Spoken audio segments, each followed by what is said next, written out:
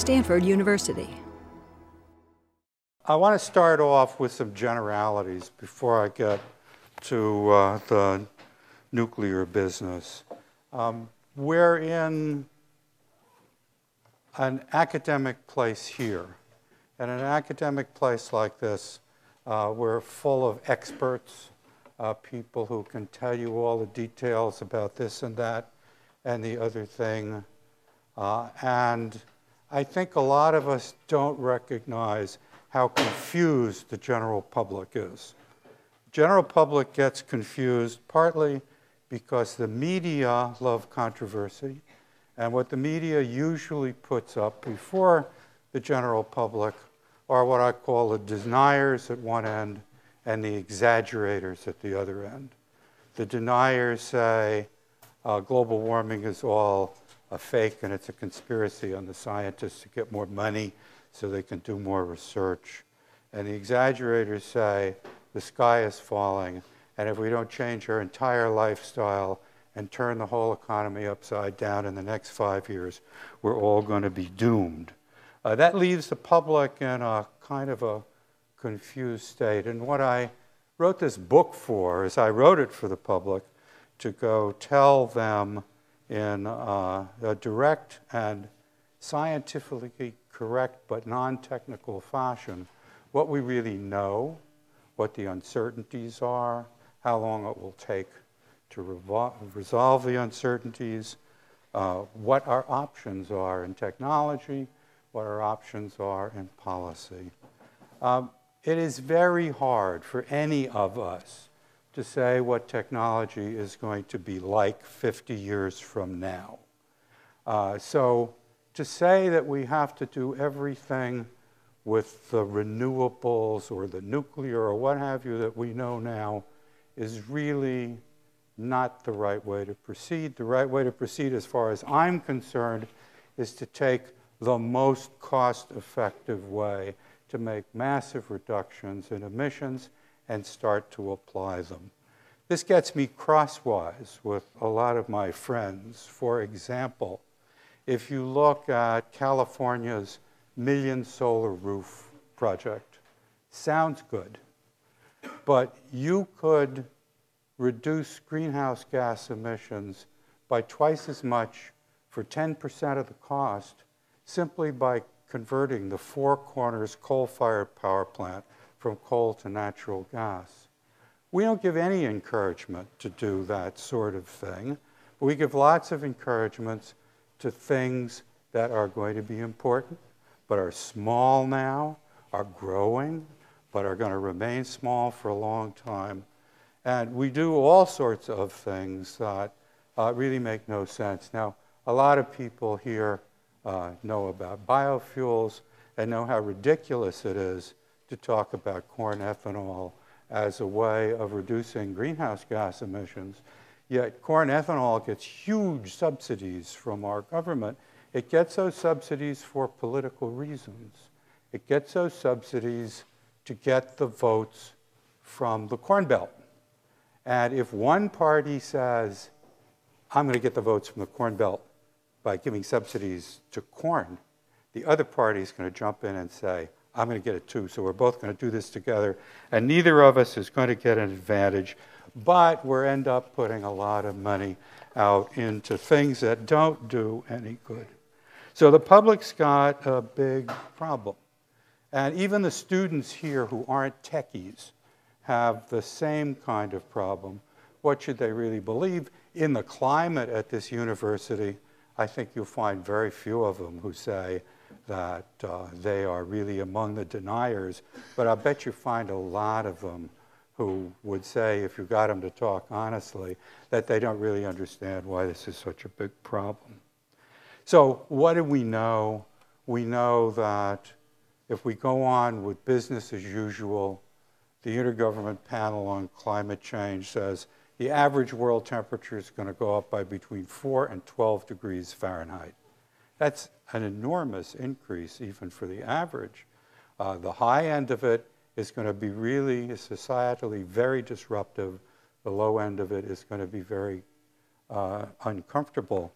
And it's going to take us some time to work this out, and it's going to take us 20 or 30 years, I believe, to know whether it goes toward the low end or to the high end.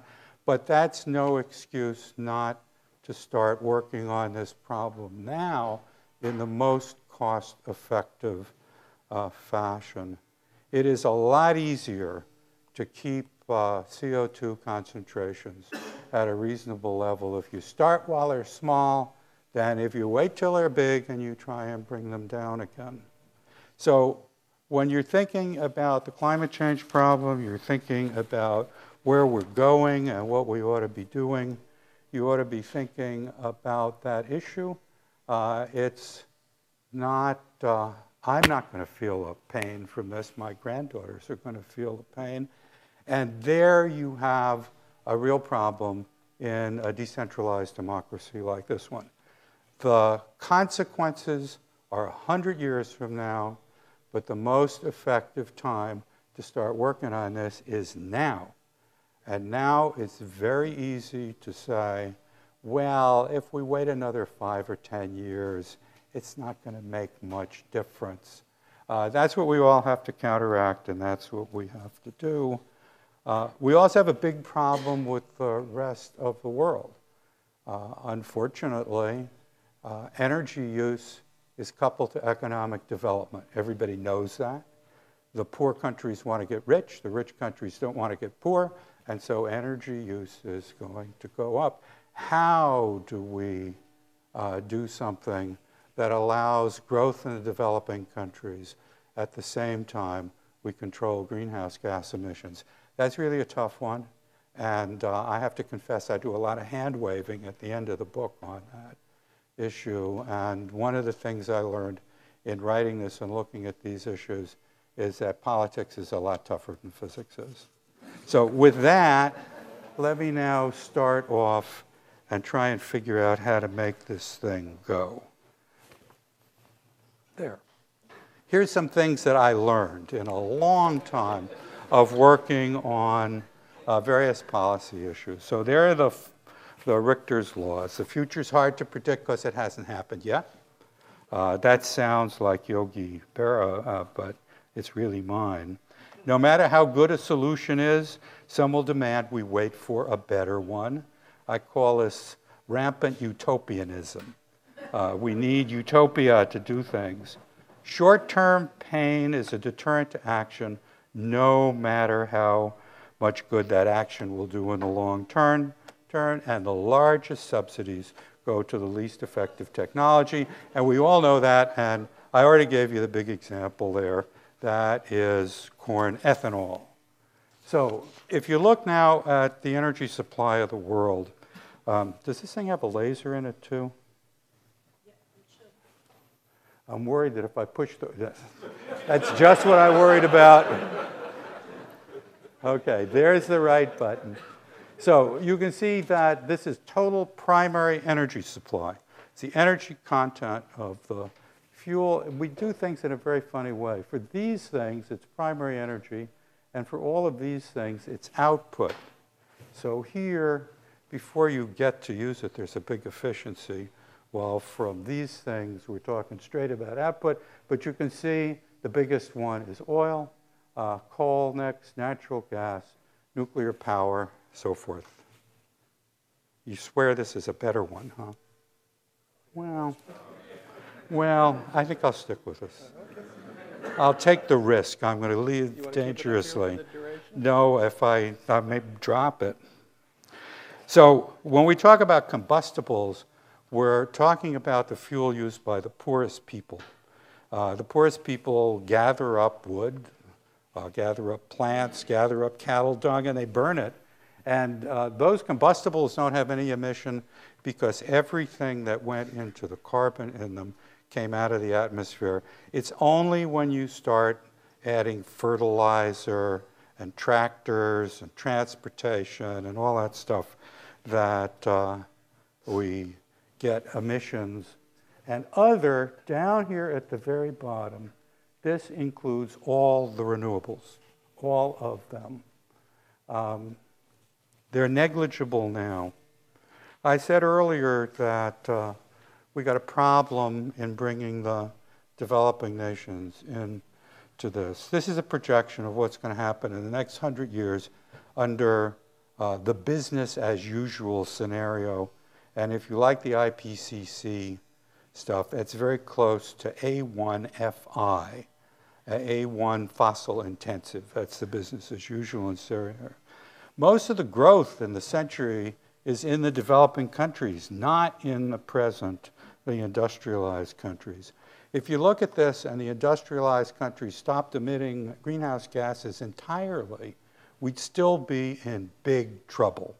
So we have to, when we're thinking about this, develop technologies that are applicable to the developing world as well as to our own world.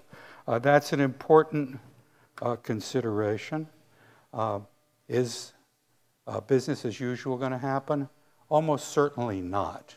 It's not, because the price of oil is going to go through the roof and coal is going to end up being in short supply if this sort of growth goes on through the 100 years. But we need solutions that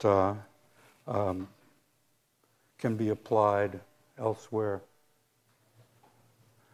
These are the IPCC predictions. I put them in so those of you who want to look at this on iTunes or wherever Stanford posts them can see what they are. You get the temperature ranges, and there are lots of issues here. And as I said, there's lots of uncertainty in it, and the uncertainty needs resolution.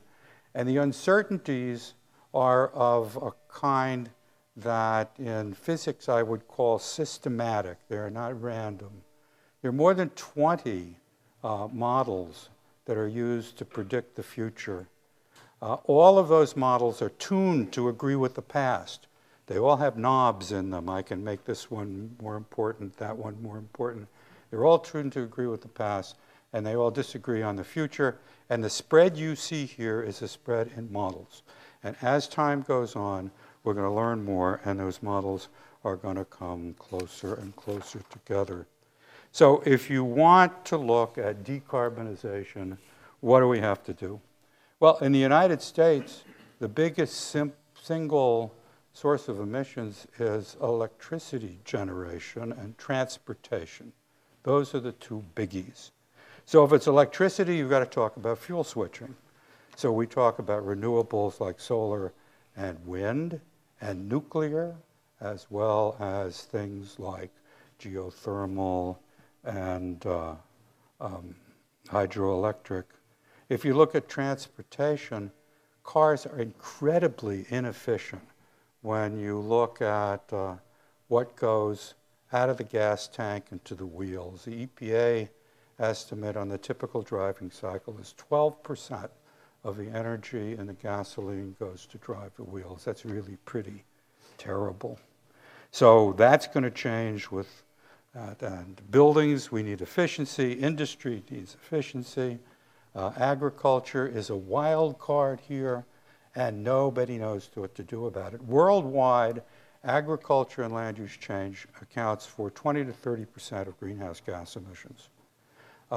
If you're talking about reducing greenhouse gas emissions by the amounts people are talking about now, by 2050, you have to get at agriculture, and nobody knows how to do it. In the United States, it's much less. It's only about 10%. But there we are. This is an introduction to nuclear power. So why should we do nuclear power?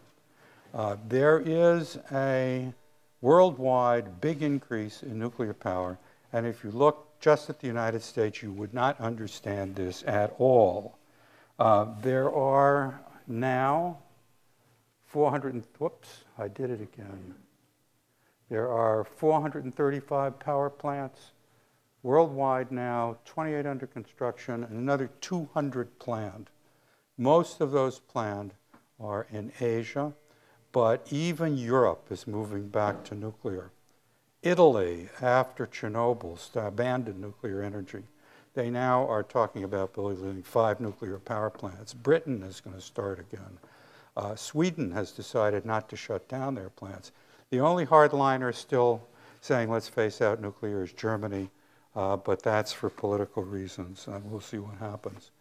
The main attraction for nuclear in most of the world has nothing to do with greenhouse gas emissions. It has to do only with available energy. Energy's in short supply, energy's expensive. If you use coal, you do a lot of nasty emissions and hurt all sorts of things, and hurt your population too. Now, getting your electricity from nuclear does really some pretty remarkable things. I always said that France should be the poster child of the environmental movement here. CO2 intensity is what is the emission per unit of gross domestic product. So there you see the world, and there you see France. France gets 80% of its electricity from nuclear power, and it has half the emissions on the world. United States, by the way, and this thing is right at the world average. People who think nuclear is too expensive also should note that France's electricity is the cheapest in Europe. So when you're thinking about this, you should be thinking about large-scale electricity with almost no emissions and what that can do. So this is the fraction of electricity generated by fuel. Nuclear is now 20% in the US, 16% in the rest of the world. And one of the things I've already mentioned that you should keep in mind is natural gas is so much better than coal that we really should be switching. Big hydro is already heavily developed in most of the world except for Africa, and nuclear is growing like crazy. Now, how should you think about using nuclear power? Nuclear power is very capital expensive, very intensive. Build a big nuclear power plant, costs are something like $6,000 per kilowatt. Incidentally, that's the same as the cost of solar photovoltaics these days. But you should look at this, and if you're going to build something that's so capital intensive, what you want to do is you want to run it all the time. You want to produce as much electricity as you can because you want to pay the mortgage on all of that stuff. So if you look at this is California. It's a particular year. You see the big variations in use through the year and through the day of the week. And there's something called the base load. This is a suppressed zero down here. And it's about half of the peak. And people should think about nuclear energy as baseload power, not the kind that you turn on and off, because if you think of turning it on and off, you're going to find nuclear electricity getting to be unaffordable.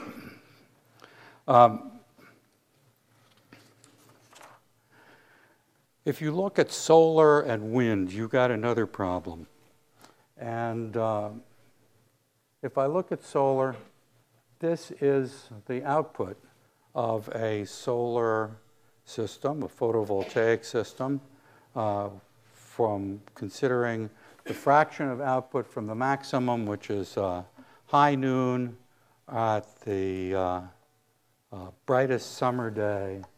And if you look, you can find in DOE's Energy Information Administration a map of the United States which says what is the average output of a solar system in various regions. And the highest region is, of course, the Southwest Desert, and it's 22% of capacity. So if I put in a kilowatt capacity system, and I say, averaged over the whole year, how much do I get? I don't get 8,000 hours times 1 kilowatt. I get 22% of that. That's the reason that solar electricity is so expensive. Wind.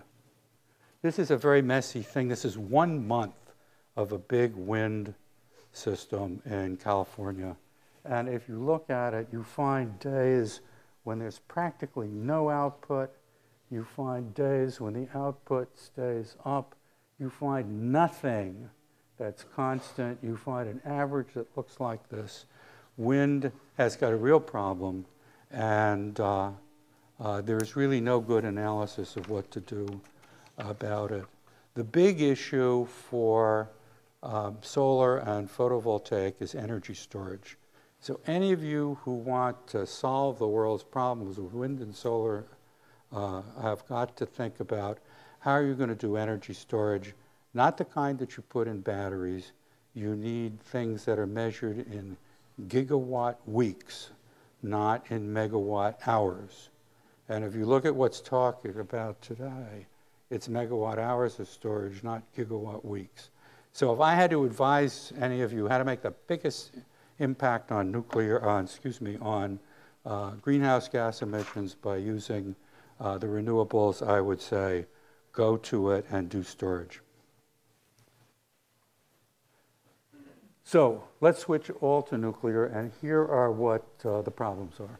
The critics say that nuclear costs too much. They say that it's not safe, there are radiation and accidents. They say waste disposal is a problem, and they say the chance of weapons proliferation is too big. So let's look at these things, all of them. This is an analysis that's done by John Wyatt and the Energy Modeling Forum at Stanford. So this is an analysis that's done for, I believe it was 2008, and it looks at what happens if you put a big tax on carbon emissions. So here you see, here you see coal over there, and that's what happens to, I think that's coal. No, that's nuclear. Nuclear. The second one is coal. So if you put this emissions thing on, it goes way up. The black is a capital cost. This other bar is operations and maintenance. If you look at natural gas, the biggest thing in natural gas is the fuel cost, but natural gas prices have come way down since this was done. And now if you look at solar voltaic, solar thermal electric, and wind, you find the problem here is the problem that the sun doesn't shine all the time, and you have to amortize your investment with the time that the sun shines. So as far as cost goes, nuclear is fine, and there are 3 new analyses. There's some references in here at the end if you want to look at them. One done by the National Academy of Sciences in their new study, one by MIT Energy Group, one by the DOE. They all say 6 to 8 cents a kilowatt hour for nuclear electricity. People wonder about life cycle emissions. So here are life cycle emissions. Now, what do life cycle emissions mean? It means I have to make the steel for the plant, and that emits greenhouse gases. I have to transport it. I have to mine whatever fuel I'm going to use. I have to refine it. I have to bring it in. So here's life cycle emissions per kilowatt hour. And you can see that as far as nuclear goes, nuclear and the renewables are all about the same. So that is not really a problem. One of the things that worries everybody is radiation. Natural radioactivity. When the Earth was formed 4.5 billion years ago, it got uranium in it, thorium, potassium, long-lived potassium. And so there's a natural radioactivity that we live in. Cosmic rays bombard us from space all the time. And if you look at the typical thing that the average US citizen gets, it's, I'll get this right eventually, 240 millirem per year. Never mind what a millirem is, just think of it as a relative measure. That's what humanity has evolved in. We live in that. One of the things that surprises everybody is that everybody is radioactive. You're radioactive because one of the things that is incorporated into all our bones is this potassium. Potassium has nothing to do with bomb tests. It was put into the planet when it condensed out of a solar nebula 4.5 billion years ago. It's a very long lifetime, and when we sort of build our bones, potassium, calcium, relatively related chemically, and we get 40 MR. A sixth of the natural comes from that. Skinny person gets less, heavy person gets more. If you're sitting next to a skinny person, you are getting more radiation than if you're sitting next to a not skinny person. So you might think about that one. Medical gives us more, and the nuclear power plants give you 0.004, 1/10,000th of what you get from your own body. Coal-fired power plant gives you about the same. Now, everybody looks at that and says, well, that's if they're working right. What if they're not working right? And now there are two big accidents that came along.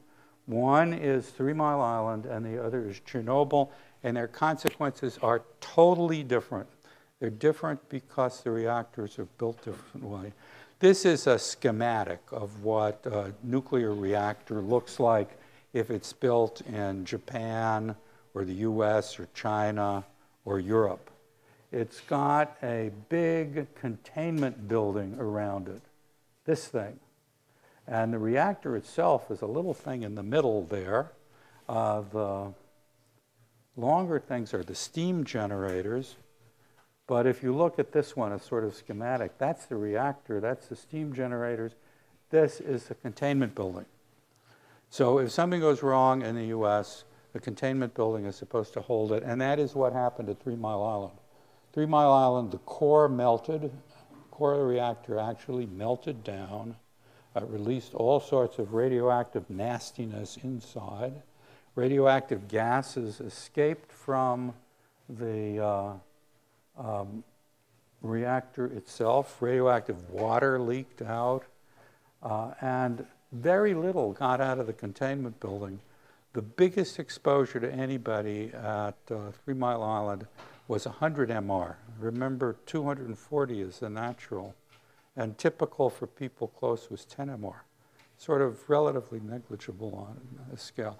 The reason that 3 Mile Island makes such a big impact is a Jane Fonda movie called The China Syndrome. Now, all you students are too young to know about the China Syndrome movie, but the China Syndrome movie, the thesis was that a reactor ran away and the core melted, and this hot stuff melted down through the bottom of the reactor vessel and down through the bottom of the building, and it was going to melt its way down into the earth and come out in China, hence the China Syndrome. I don't know how Jane Fonda and the hero saved us all, but they did save us. But that movie came out 10 days after this happened, and it had a lot to do with the reaction. Chernobyl is a very different situation. That's the Chernobyl reactor building. There are 4 reactors at Chernobyl. You can see some of the other ones here. This is the building from the one that went crazy. They have no containment on their reactors, on this kind of reactor. And the other problem with it is it can become unstable in certain kinds of operating conditions. For some reason, they took it into that region and it ran away.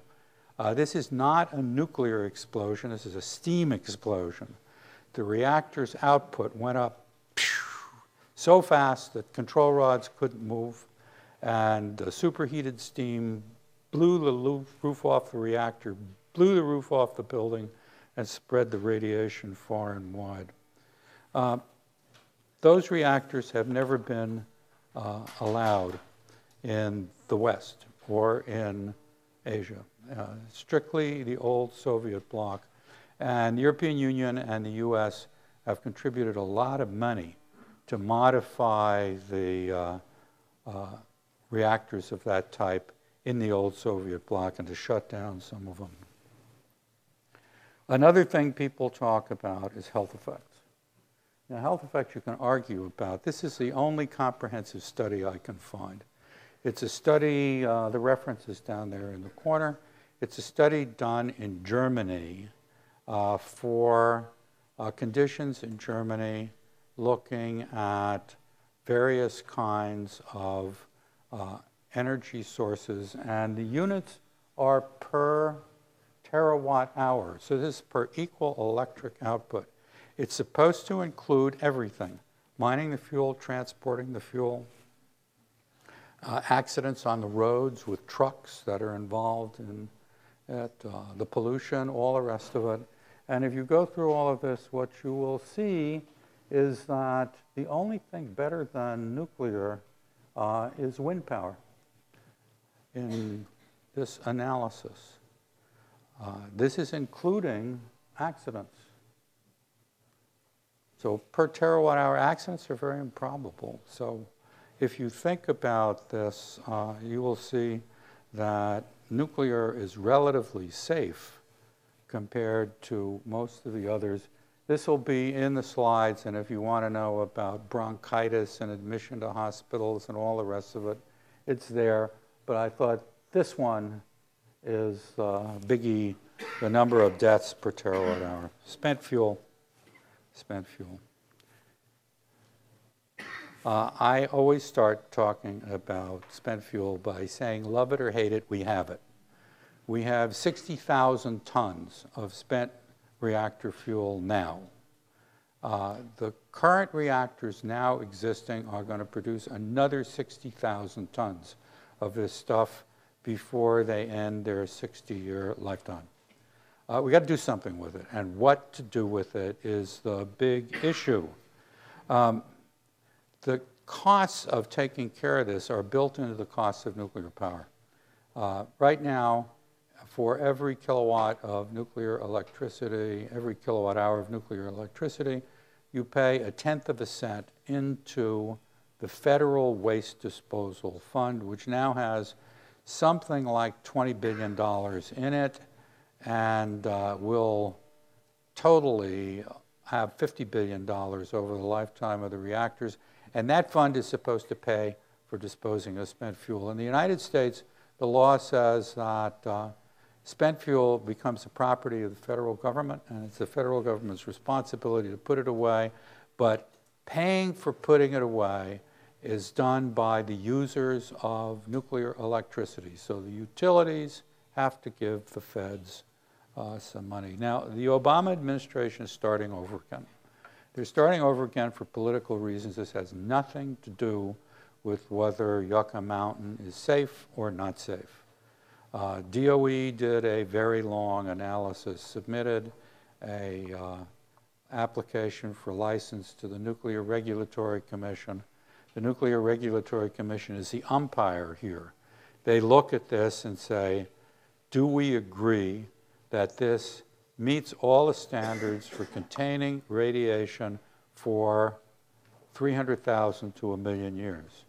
That process had just started when the Obama administration pulled the plug on it, and the reason they pulled the plug is to help Harry Reid get reelected again, although I'm sure they would argue with me if I said that, but it's really true.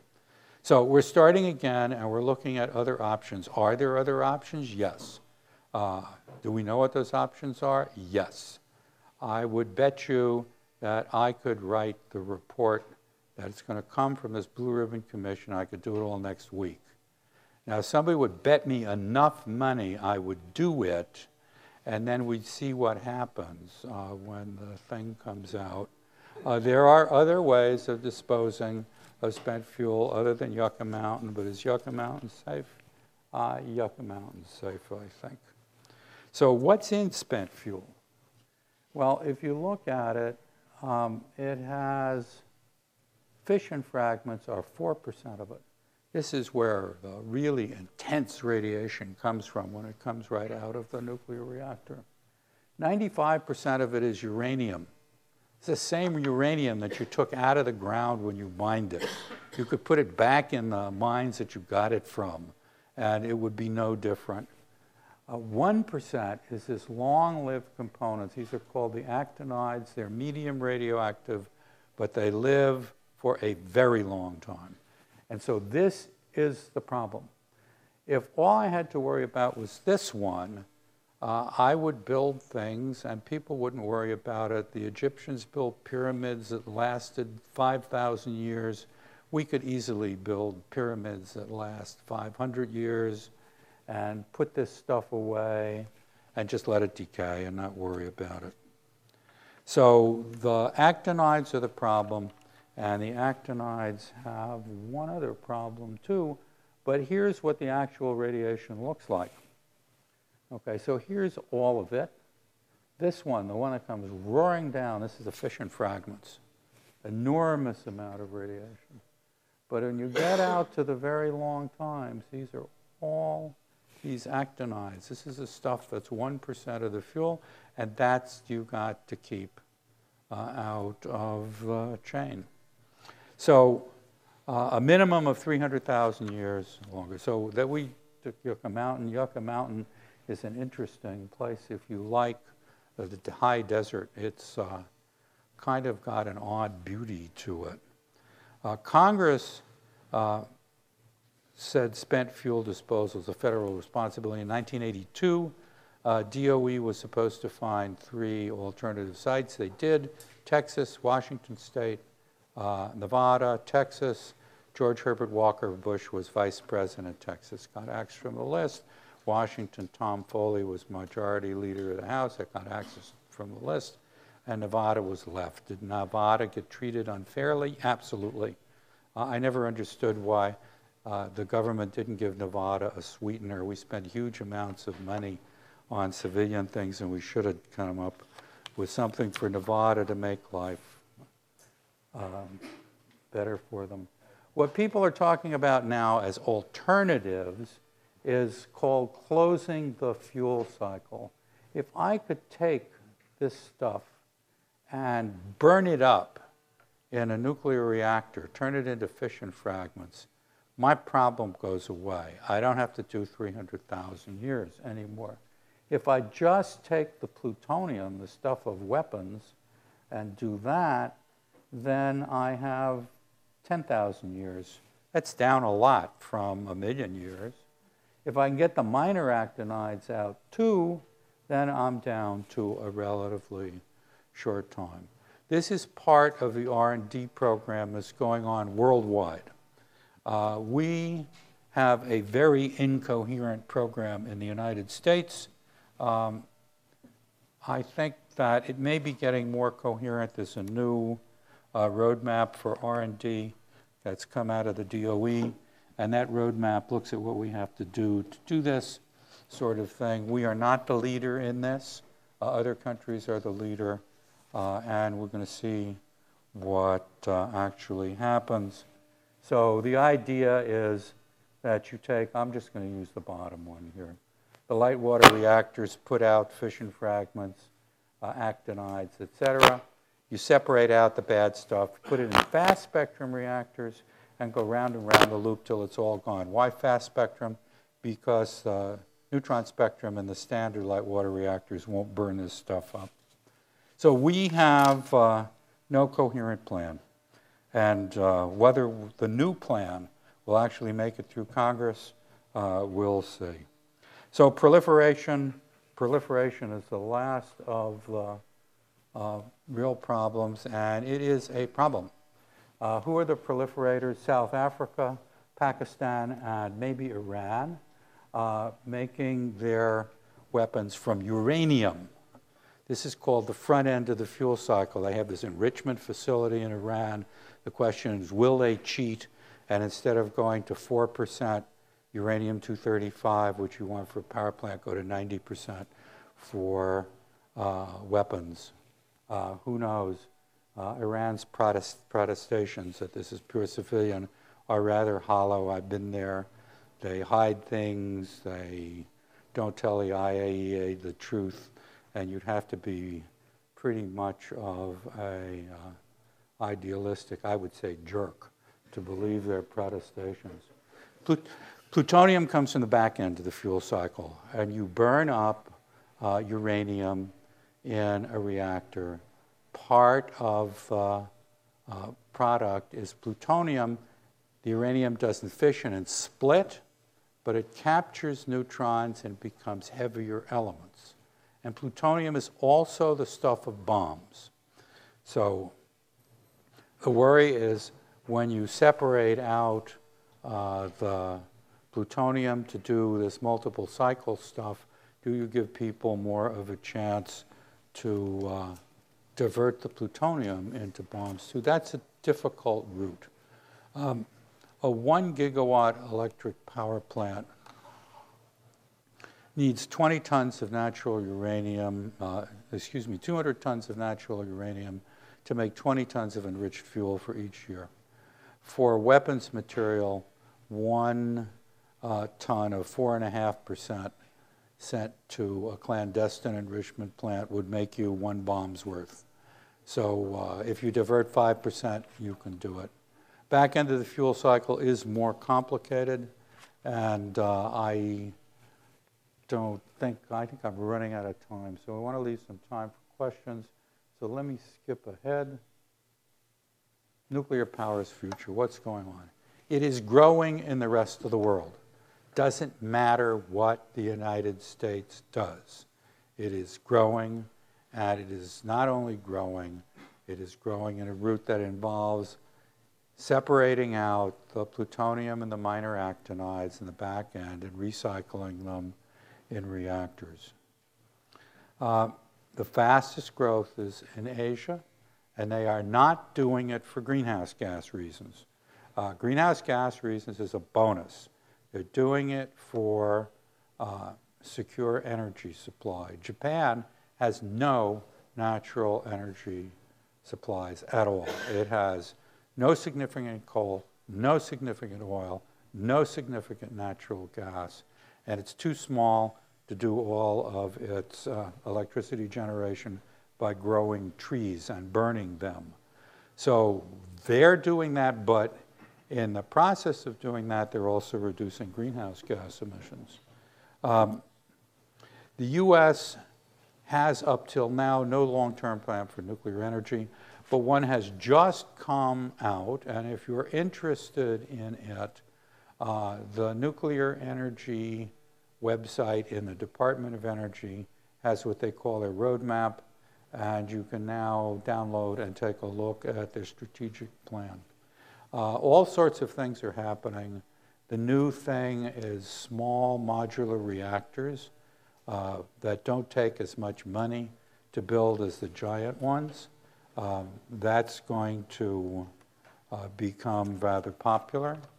And we'll have to see where we go from here. But the United States right now, to the rest of the world, is all talk and no action. If we don't have any program, and if we don't participate in the nuclear world, nobody's going to pay any attention to us. People would like to pay attention to us. People acknowledge that we have the best operating nuclear plants in the world, where uptime is 92% last year, far better than anything else in the world. We are acknowledged to have the strongest and best regulatory system. You should go to that talk by the head of the Nuclear Regulatory Commission. We are very good, and people are interested in learning how to do things from us. But as far as how to build reactors, as far as how to handle the fuel, nobody's going to pay any attention to us unless we get into the act. So I think we should get into the act. And I didn't even know I had that one. Anyway, I'm going to skip that, and I'm going to end by just telling you that there are a bunch of references that make things easy to read. And with that, let me quit and turn it over to you for questions.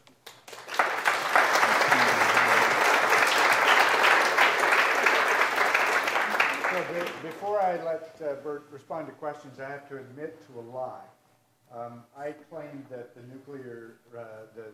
chairman of the Nuclear Regulatory Commission would speak next week, but that was wrong.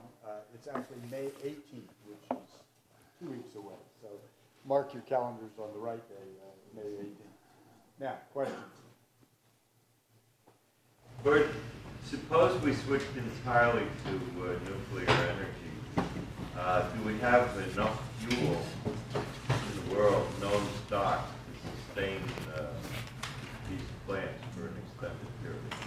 Probably, and the question is how much you're going to pay for it. There is a huge amount of uranium in seawater, but it's very dilute. How much is it going to cost to separate it out?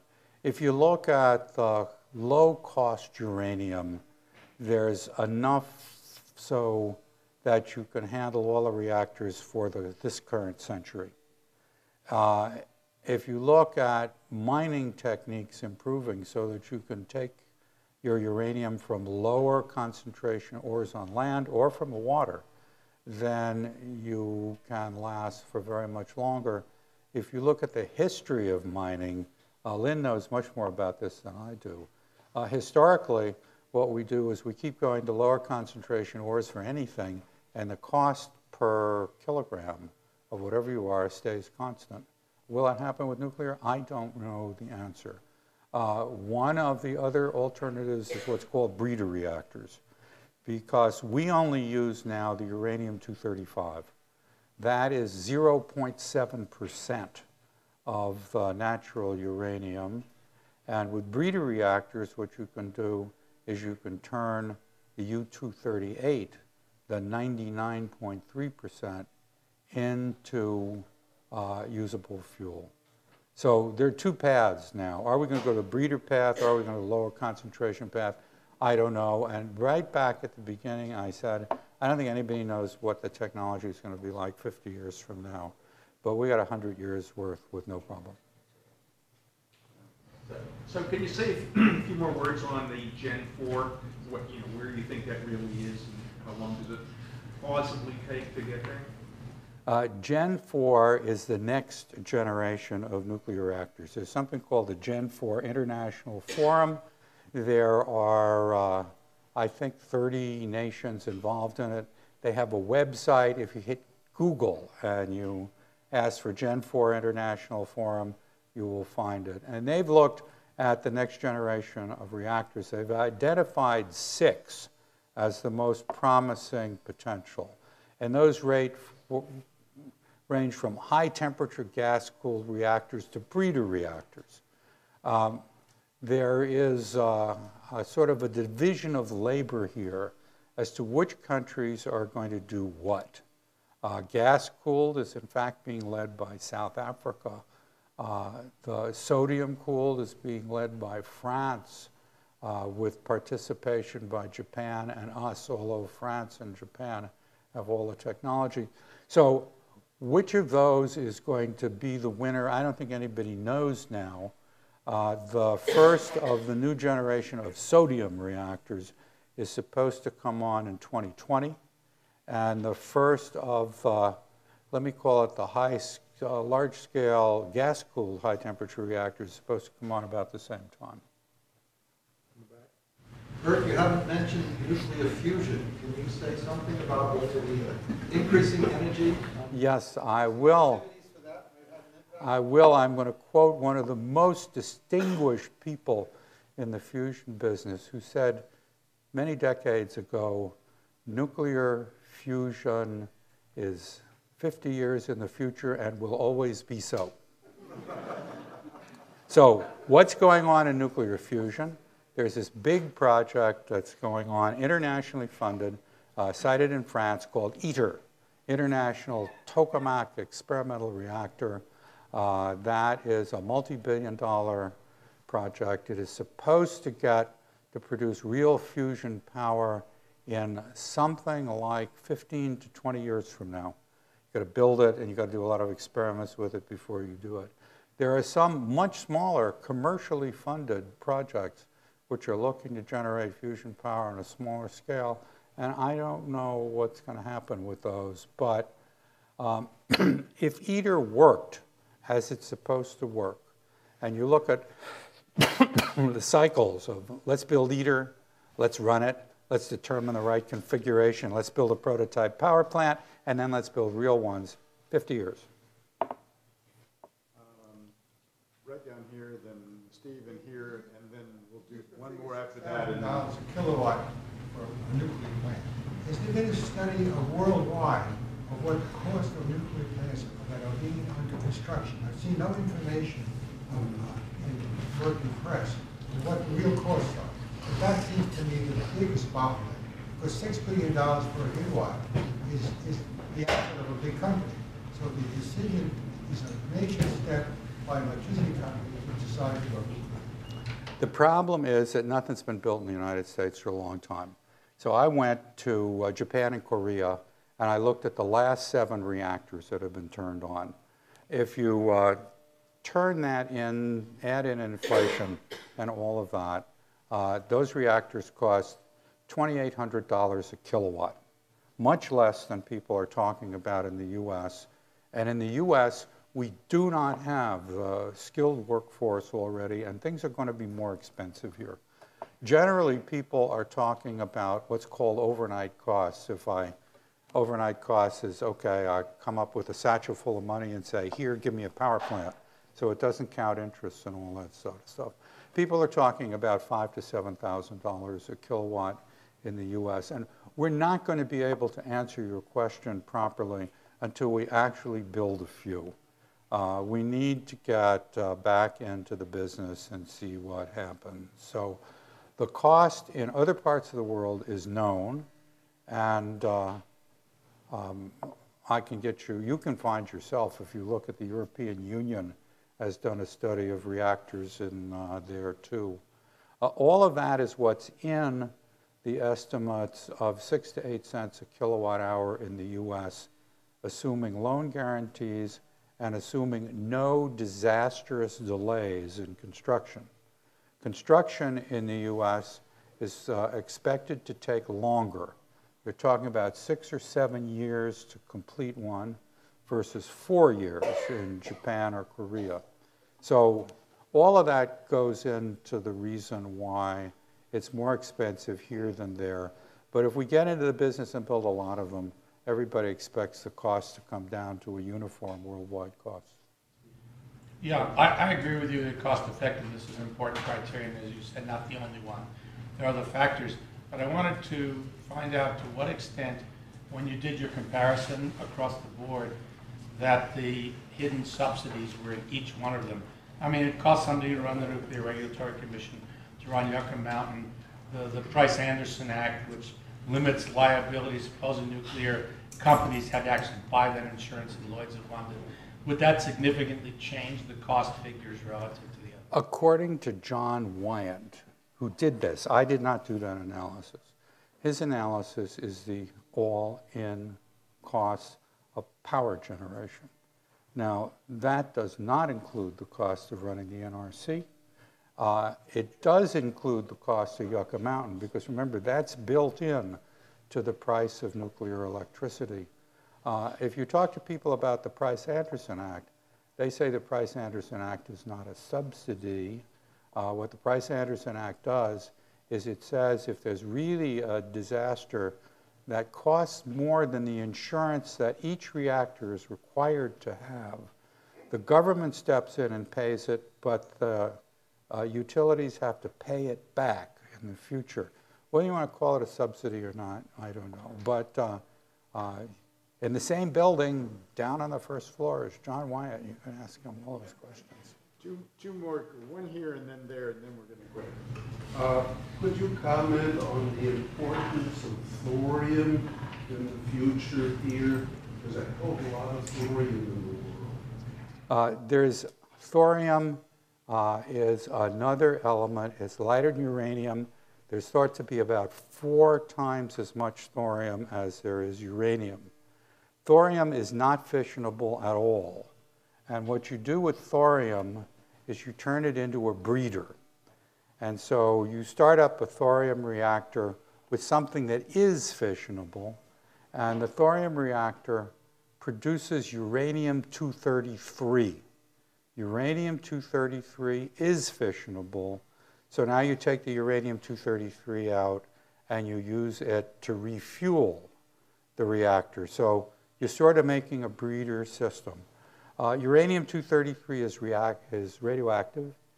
Fuel handling is much more expensive than it is in standard reactors.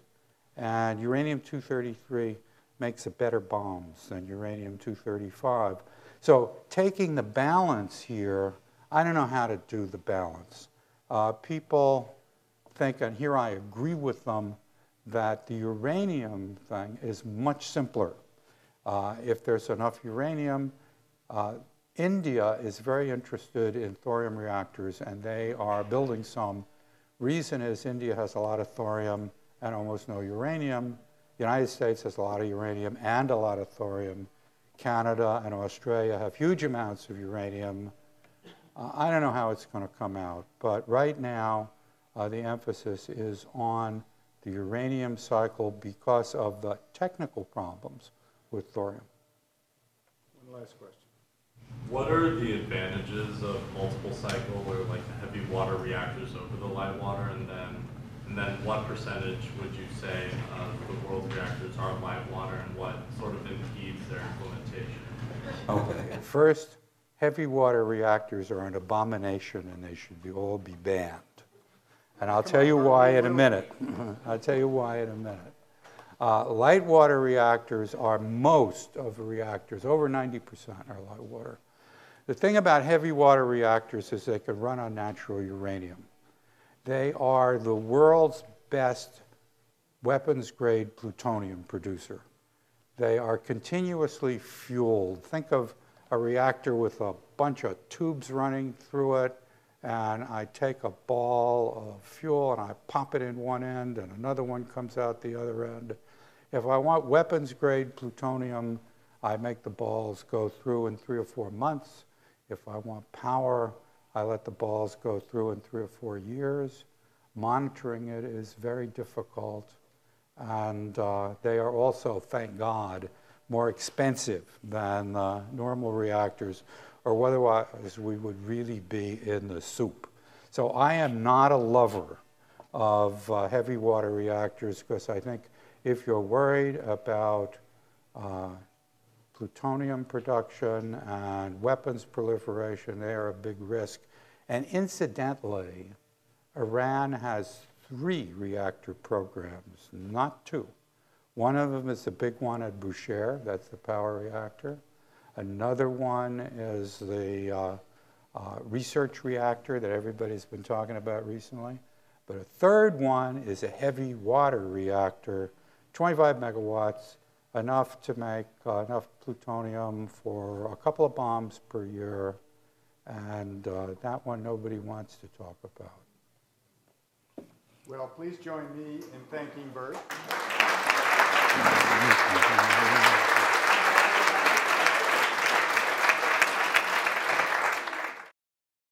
For more, please visit us at stanford.edu.